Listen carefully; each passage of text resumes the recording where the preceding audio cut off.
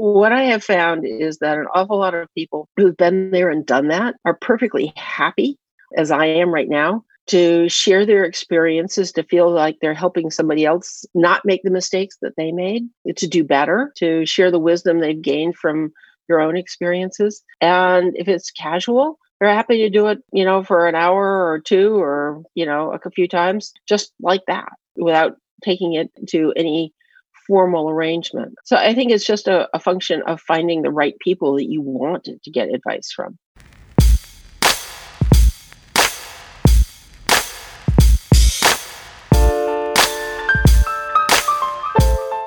Hey, welcome to Finding Your Venture, episode number 22.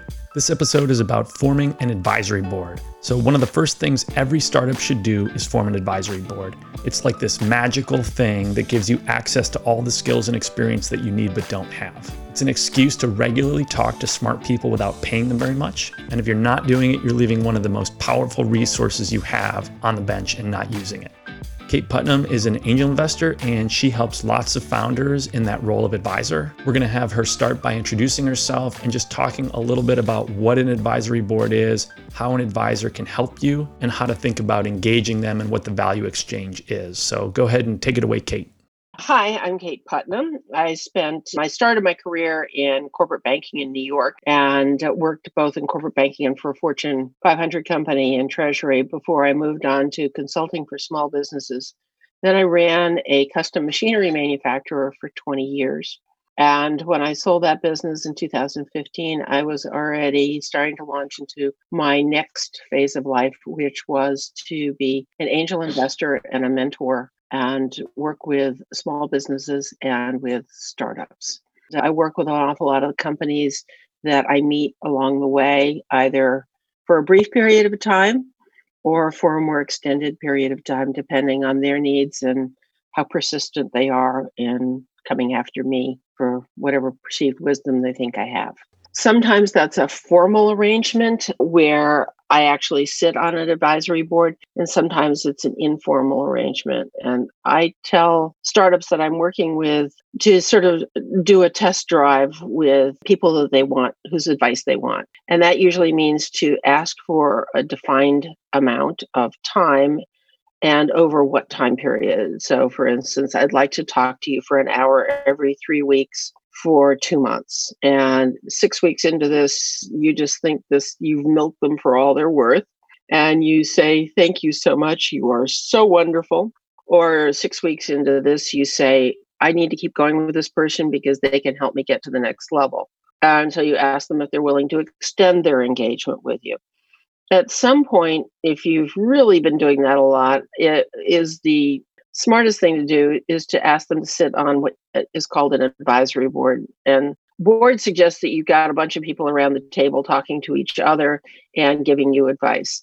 And it can be that way, but most of the time, advisory boards work in a one-on-one situation, and you are looking to have access to them for an extended period of time. Most advisory boards I see that work well range between 3 and 5 people, and they may swap out over time. If you're using them a lot, you should compensate them. Compensation usually is in the form of either grants of common stock so that they're aligned with you, or in the form of options. It's almost never in the form of cash payments, but it's the way to get the heart and mind and not simply the casual advice of somebody that you value. The other reason you want to have a good advisory board is because your advisory board hopefully are people who are going to introduce you to other people. You usually don't want the same kind of people on your advisory board, so you might have somebody who knows everything about one aspect of your business and where you want to go with it, and somebody who knows another aspect of your business. You might have technical advisors, you might have general advisors, but advisory boards are the people who often get you to the next level. Sometimes I have thoughts that make a lot of sense until I say them out loud to somebody else. And I'm so grateful for that external feedback to realize early in the process how crazy I was. I think advisors serve that same role for a startup. So what does it look like when a company that should be using advisors doesn't?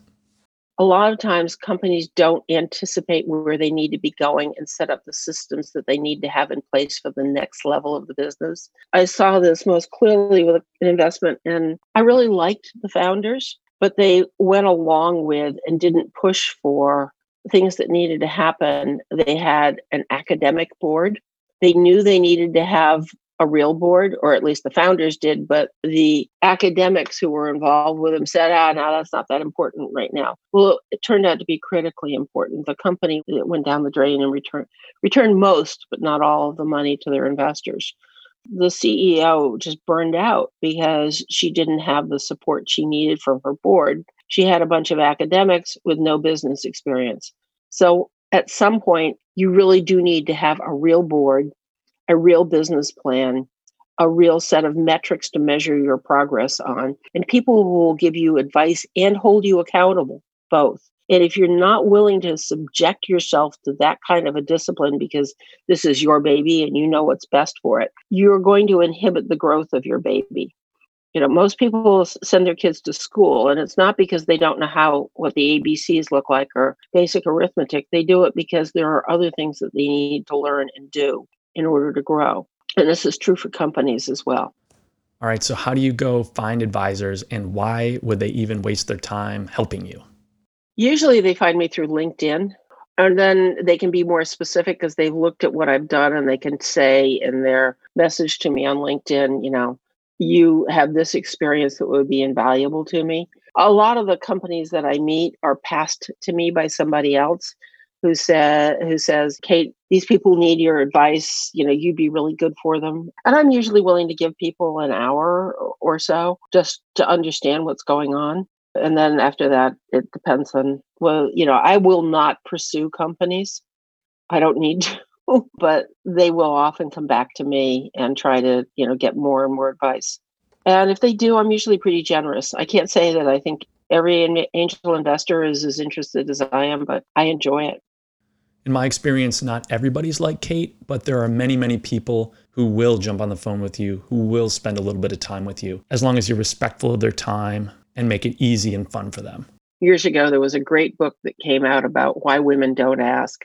And I think I bought copies and gave it away to my daughters, to my son's girlfriend, to, anybody I could think of, because it was so valuable to understand that women are less likely to actually ask somebody for something. What I discovered both by reading the book and then trying to practice what it told me was that most people don't like to say no. And so if you're asking for something that is very defined, in other words, I'm not asking you to give me 20 hours a week in perpetuity, but I'm asking you to give me advice when I call you on a periodic basis for a defined period of time. If people have the availability, they're inclined to say yes. Now, sometimes you can catch somebody in a very busy moment and they're saying, I just can't do this. I'm up to my eyeballs for the next 3 months. I'd be happy to help you otherwise. But nobody likes to sit there and say, no, go away. All right, before we let you go, Kate and I want to make sure that you understand the difference between an advisory board, which is what this episode is about, and a board of directors. Legally, you create a company, you have to have a board of directors. It's usually based on the number of shareholders you have. So if it's just you and somebody else, the two of you can be your board of directors. And you can have a separate advisory board, and nobody really thinks about who's on the board of directors because it's the two of you and it's your money. As soon as you start taking other people's money, you start to develop a fiduciary obligation to them. So it's that fiduciary obligation that's going to cause you to expand the board of directors beyond you and your other co-founders. How to put that board together will probably be the subject of a future episode, but don't worry about the corporate board stuff for now. Just stick with the advisory board when you're in the startup phase. A big thank you to Kate Putnam for sharing her advice and perspective from being an advisory board member. Finding Your Venture is a community of rising entrepreneurs. We have a LinkedIn group that anyone can join. And if you listen and enjoy the podcast, please consider rating it or leaving a review on Apple Podcasts. The next episode is with University Regent and venture capitalist Paul Brown. We're going to talk about how to find the right investor who wants to give you money. I hope you'll check it out.